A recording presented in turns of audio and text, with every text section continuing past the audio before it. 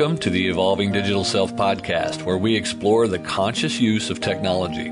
Listen in to hear thought leaders and other guests discuss the human relationship with technology and learning to thrive in the digital era. Hosted by the author of the international best-selling Digital Self-Mastery series and Being at Work, Dr. Heidi Forbes Osta.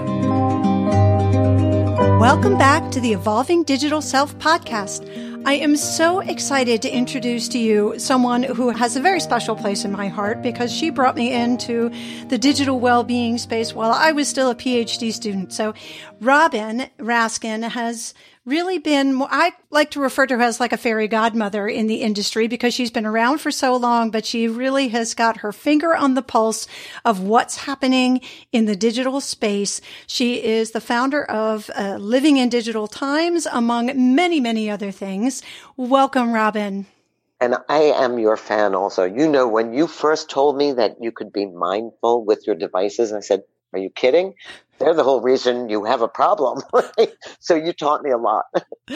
Well, as you know, back then, mindfulness really wasn't part of what we were thinking about with technology. We were just looking at it purely as a distraction tool. And that was one of the things that I was so fascinated in doing the research about, was to understand how we could potentially use it as a way to enhance our ability to focus rather than to purely just become a distraction. Now, you've seen so many interesting things happen in changing industry. Maybe you've been behind the scenes in a lot of situations. Can you tell our listeners a little bit about your story and how you got involved in technology and where you are now? Yeah, so I think when you were my age, you didn't plan to go into technology. That is, you didn't study it. There was no place to study it. So you sort of were an accidental technologist. My own story was really kind of lame. My husband was an engineer.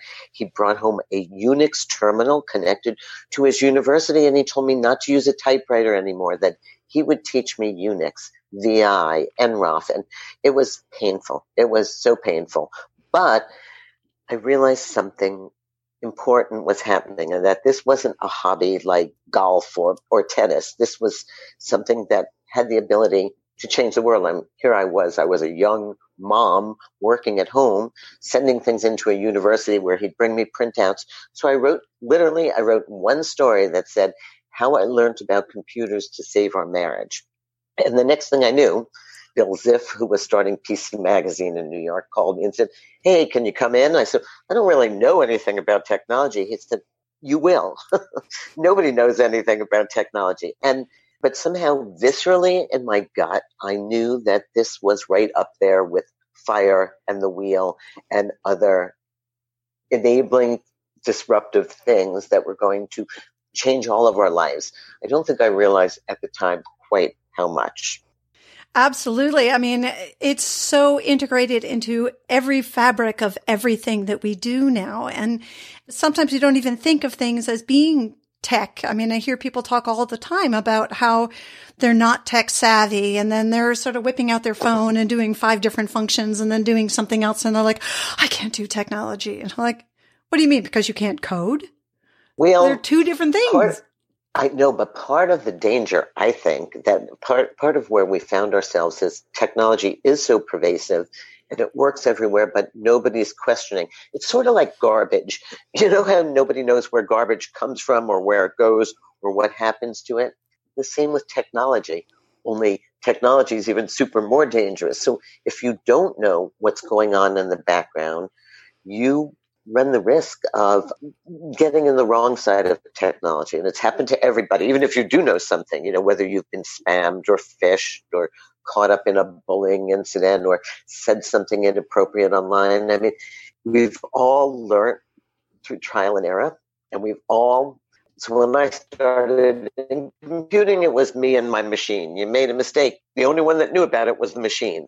You make a mistake now, and it's amplified tremendously. So everything takes on really a more important meaning. You just have to remember it's short-lived and it'll go away. Absolutely. Well, I know, as you know, my background. Don't you find yourself saying, "Oh, I didn't mean to send that to all of you," or "I didn't realize you were all on the response"? I mean, this is like something that requires understanding of mindfulness, and yet it's something we do so quickly.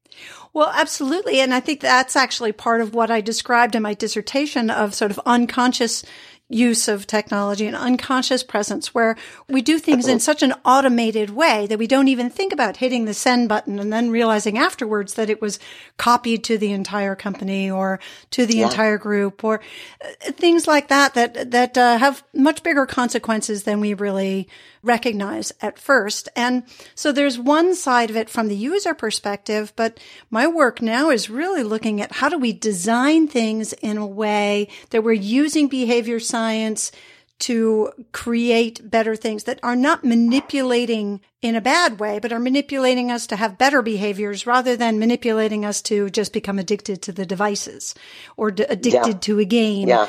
And the ethics of using behavior science in that way. And I think, it's sort of putting in, for example, like with Gmail, when you send something, it gives you the opportunity to undo. That's a great way to sort of provide a second check. Right. Of like, did you mean to send that? Oh, yes, you have, 5 seconds to fix.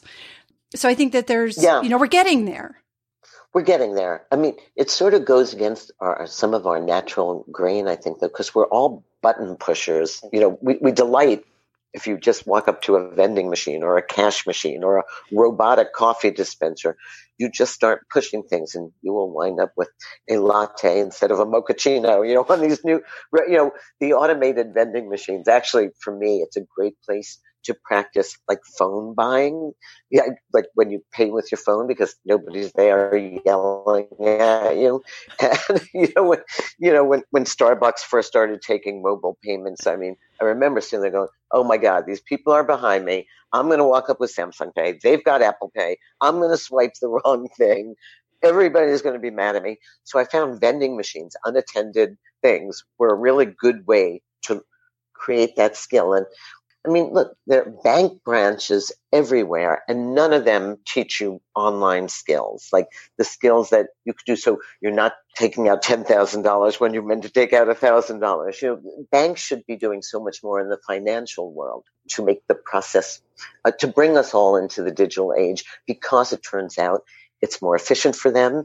It's less fraud. It's more efficient for us. The reporting time to an accident is so much faster, and yet they just assume we're just going to go online and bank. And that's where you're talking about with this understanding a user's proclivities and where they're going to mess up and sort of thinking for them is amazing. And it's funny. I mean, the voice guys are getting pretty good at it. Like, the early voice, you just had to be so precise in the exact words you said. And you can hear over time now, you can ask a complicated question. You can say, "No, I didn't mean for you to set the alarm for 6 o'clock. Do it for 7. You can actually start to talk in natural language. So I think the user interface, and the most exciting thing about user interfaces are that people of all talents are involved. Behavioral scientists, anthropologists, drama students. I mean, it is such a human thing that you're trying to capture in a machine thing. And it's going to take a collaboration that never had to exist in computing before. Absolutely. And I personally think that's a beautiful thing. And you and I have had conversations before about sort of, this is all still just in its infancy, and sort of where's it going to go in a way that it's kind of like, when you send out that first rocket and you're not necessarily sending it to anywhere, but you're just testing whether a rocket works. And so a lot of the devices and the tools that are being developed are really just shooting out a rocket into nowhere and see what happens and whether people will understand it.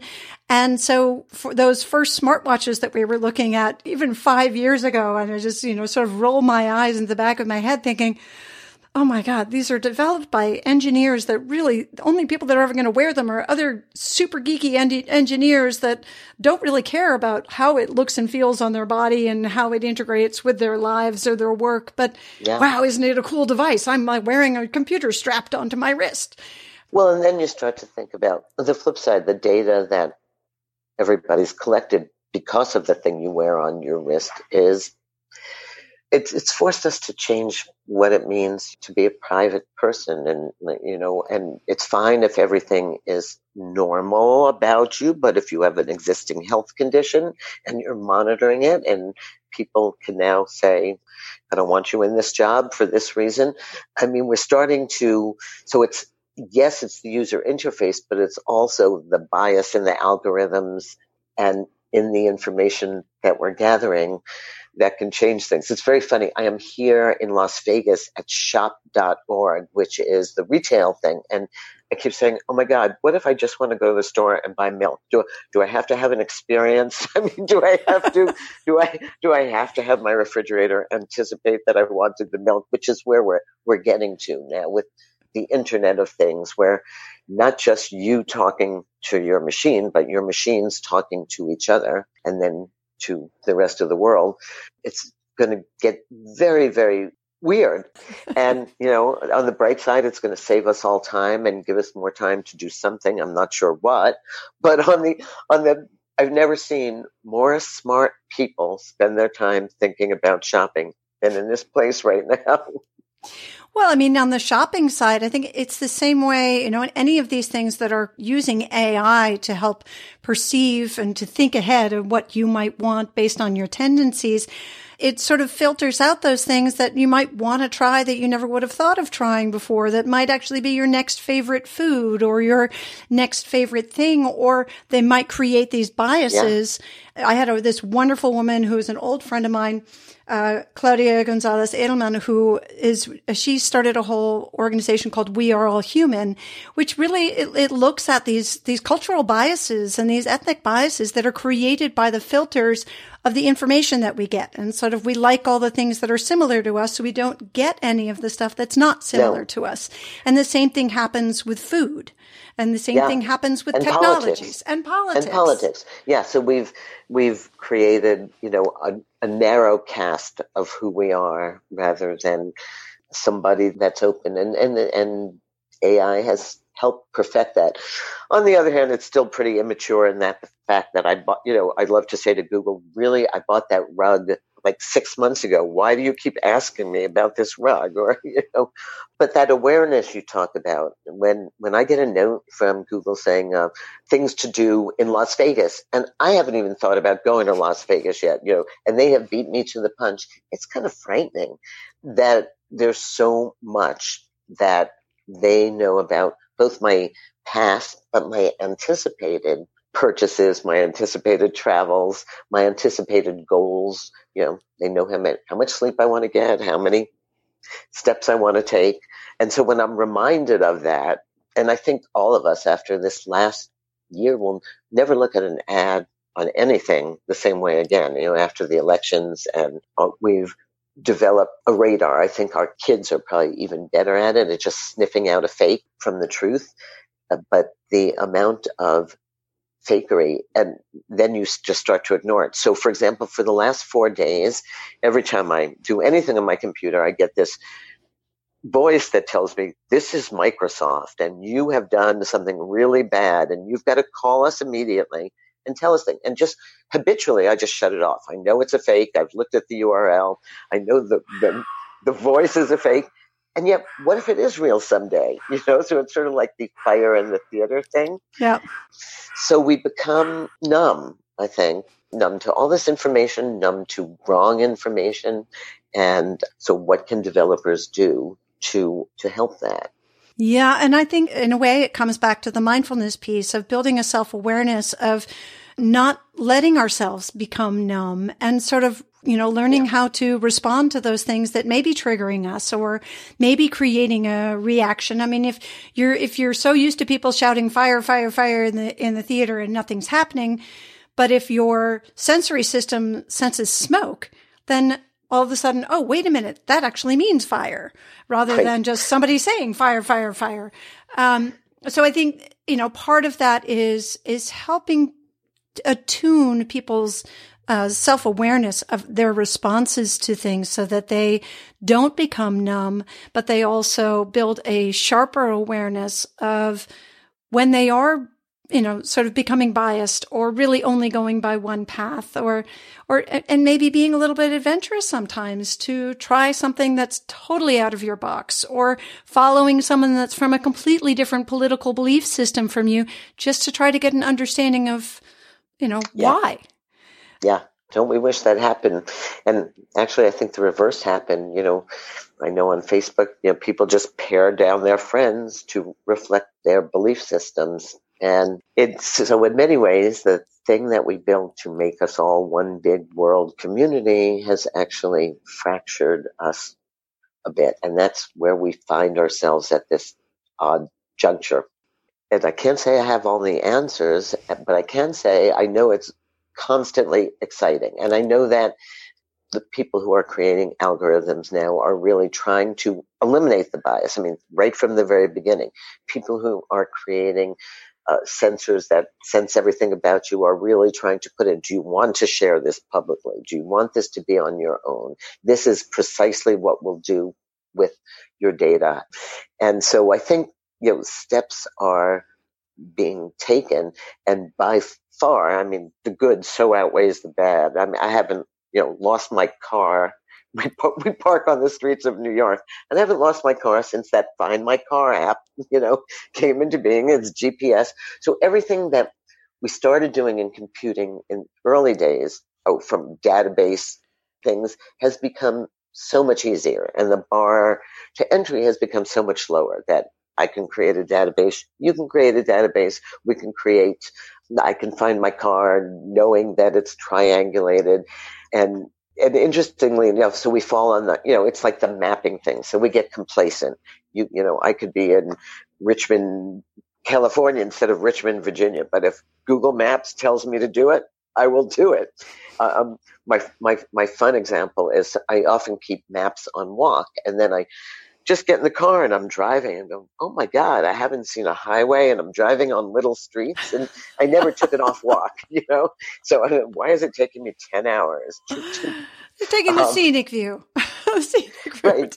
So it is so funny, the things. And then when things don't work, for anybody who's in that sandwich generation where you're taking care of aging parents and you depend on technology to help locate them, well, all they have to do is be indoors instead of out, or outdoors instead of in, or the false positives that you get are annoying to them. And, the cultural problems that come, older people who don't want to report the fact that they fell because they know that you'll take action and say they can't live alone anymore. So even though they're wearing this band, they will not notify you when they need you. So the social actions that we've developed around all these technologies are just, sometimes I call it like Lake Wobegon on the old Prairie Home Companion, where all the people are good looking and happy. Like, you seldom go onto Facebook and hear somebody just, I'm sad. It's, oh, I had a great day today. This is what I ate. This is where I'm traveling. And you're sitting there, oh, am I such a loser? But I do think that, if you look back to, 10 years ago even, and I look, 12 years ago, I was in the process of developing this social search site for professional women to share resources. And it was around the same time that Facebook was launching more outside of the college community. And the response that I got was, wow, really cool idea, but you're not going to get women to share information. And this was back in the day when people said, don't ever post your pictures of your children online and this and that. I mean, people start baby pages for their babies before they're even born now. And I know. I mean, the thing is, but don't you think some of them are going to wind up in therapy forever? I actually sure, but as if they wouldn't anyway. I mean, is it technology that did that, or is it their parents? Like I said, I think technology amplifies these things that, if you have a parent that's an oversharer, or if you have a parent that's a helicopter parent, or, because, I see it in college kids now, they're literally texting their parents from the guidance counselor's office saying, do you think I should take this class or this class? Or I have a big paper due. Do you think you'd come here this weekend? So the amount of immediacy to all these bad behaviors, I had to call my parents Sunday nights and collect as a fake. I never talked to them and let them know I was alive. Now your moments are so shared and so immediate. And so I tell parents, if your kid writes from college that they're having the worst day, you will fret about it for 24 hours and they'll be done in 10 minutes, then. So you really sort of have to pick up. It's all about knowing somebody's communication styles. And that's why I think it's a particularly good time to be a woman in tech also, because these were sort of our skills to begin with. Mm-hmm. You can say it's sexist to say that. I think women are good collaborators. I think they have social empathy. I think they can sense how to get to consensus. And those skills now are so important to know whether somebody's really in distress or they're just having a bad moment, to know if somebody's a fake or not. And these are digital skills that we're honing to a new degree. Just like when our brains were smaller until language, and then our brains got bigger, and now our brains are having to learn to cope with this digital world. And we'll probably offload it to a robot at some point, but yeah, I do think, though, that, as to your point about amplifying, I grew up going to boarding school and I would call in every Sunday night, and it was a collect call because back then that was the way you call from the payphone in the dorm. Right.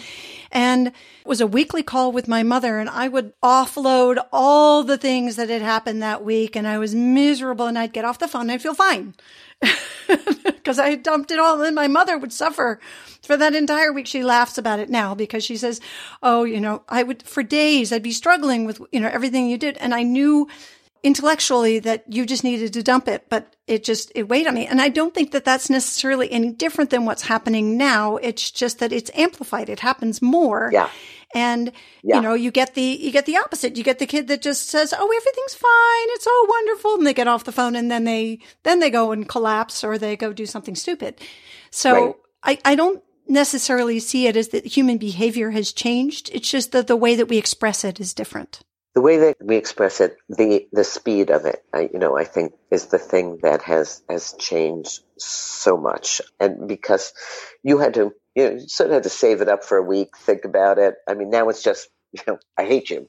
I never want to see you again. And it's sort of like top of mind. And you're right, that pulling back your email is a really good thing.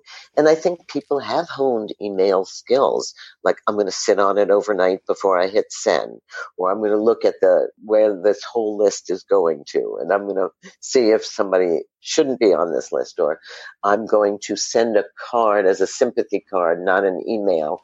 So people are making decisions now because of a new media about how they're going to act, which is like crazy.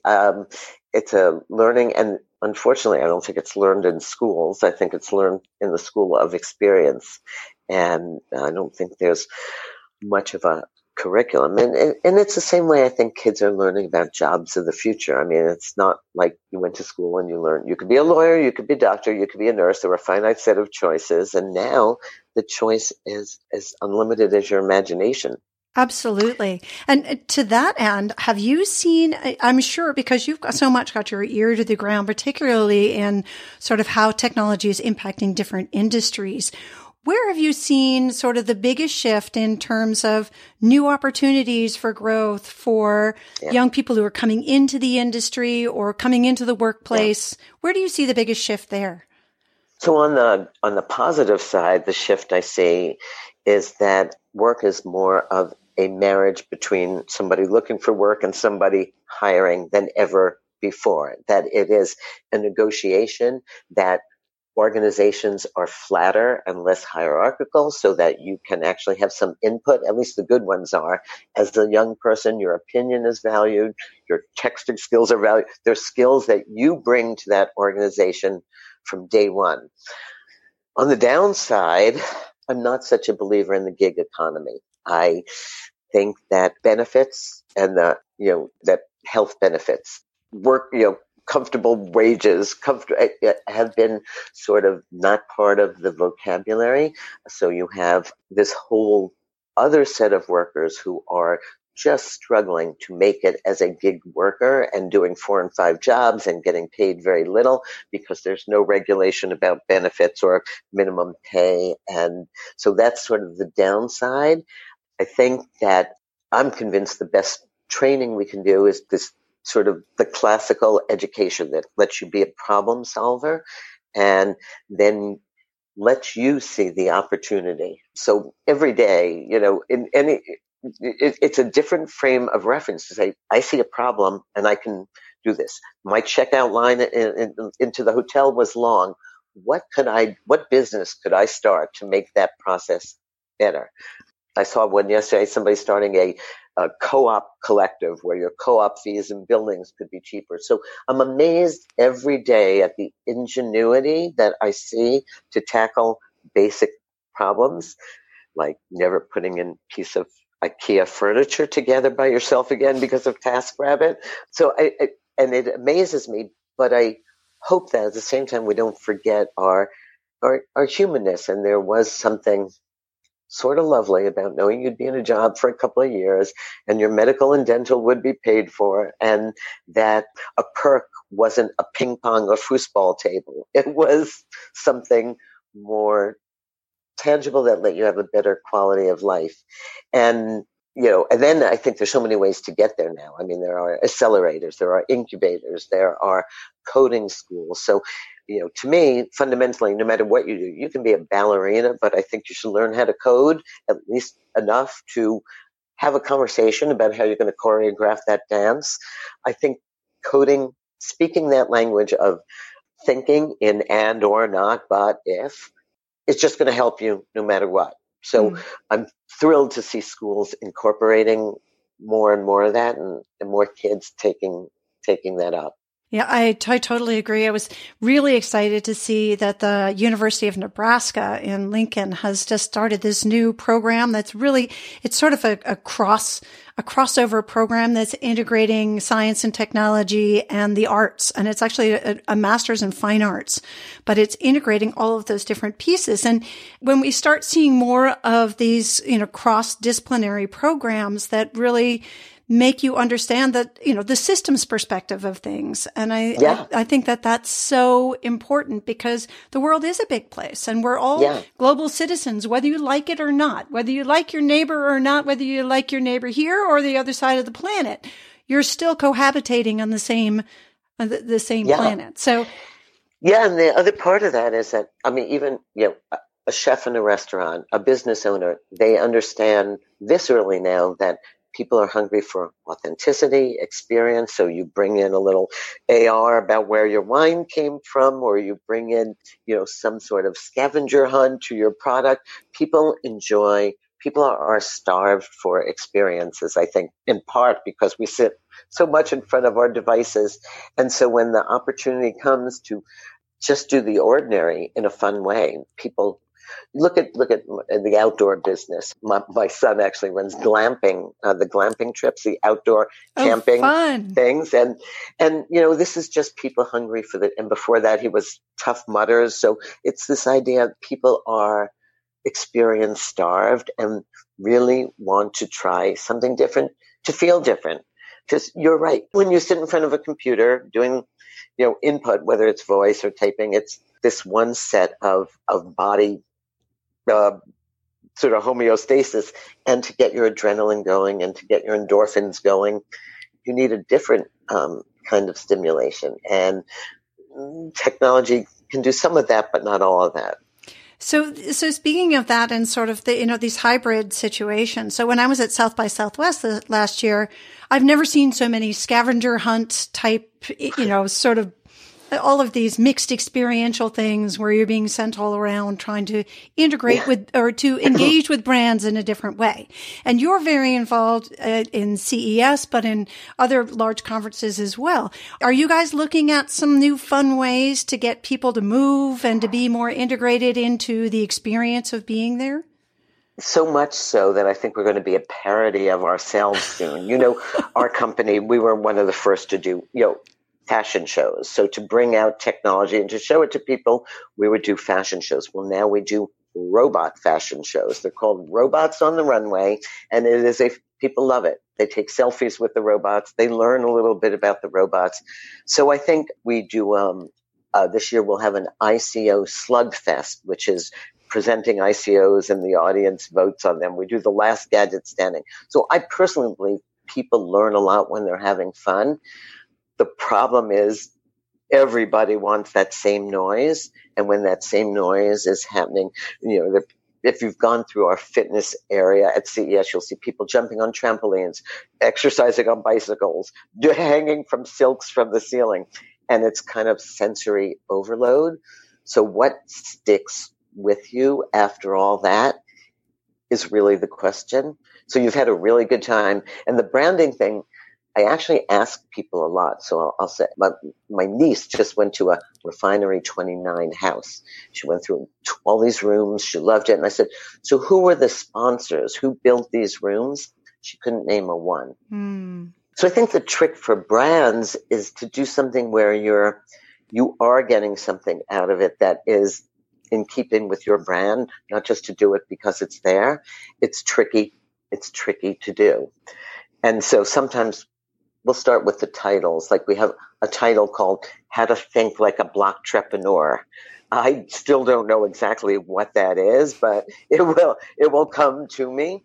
In our digital health, we found that patient stories reverberate so much better than the guy who made the product. So we do a session called How Technology Saved My Life, where the 5 technologies are presented through the patients. And so I think those things stick. And I think they do remember the brand name, but to me about branding right now, since people are spending all this ridiculous amounts of money and they're not getting remembered for their brands after they create these experiences, what if, and I'm seeing it a lot, they do something socially good. So I'm seeing companies getting behind cook stove initiatives in somewhere, or drones for emergency energy, or emergency medicine, or helping Puerto Rico. And if you imagine if all the money that was spent in advertising was spent doing something good. So this idea intrigues me very much lately, that brands can stand for something. And I think Nike showed that the other day, where absolutely, where and I think it was a brave move, and it could have really, and so they probably lost a couple of people who burnt their Nikes, but that's okay. They didn't want to talk to them. So I think brands are going to figure out how to target more and do something more meaningful for fewer people than blanket everybody and hope something sticks. I would love to see more of that happening. And I was just watching the Apple announcement, and they were talking about sort of their whole environmental policy and the returning of the phones and the devices. And I think, I hope we're going to see more and more of that, where they're going to take a strong stance. Companies are going to set good examples, and they're going to take a strong stance and really count on their branding being based on doing social good.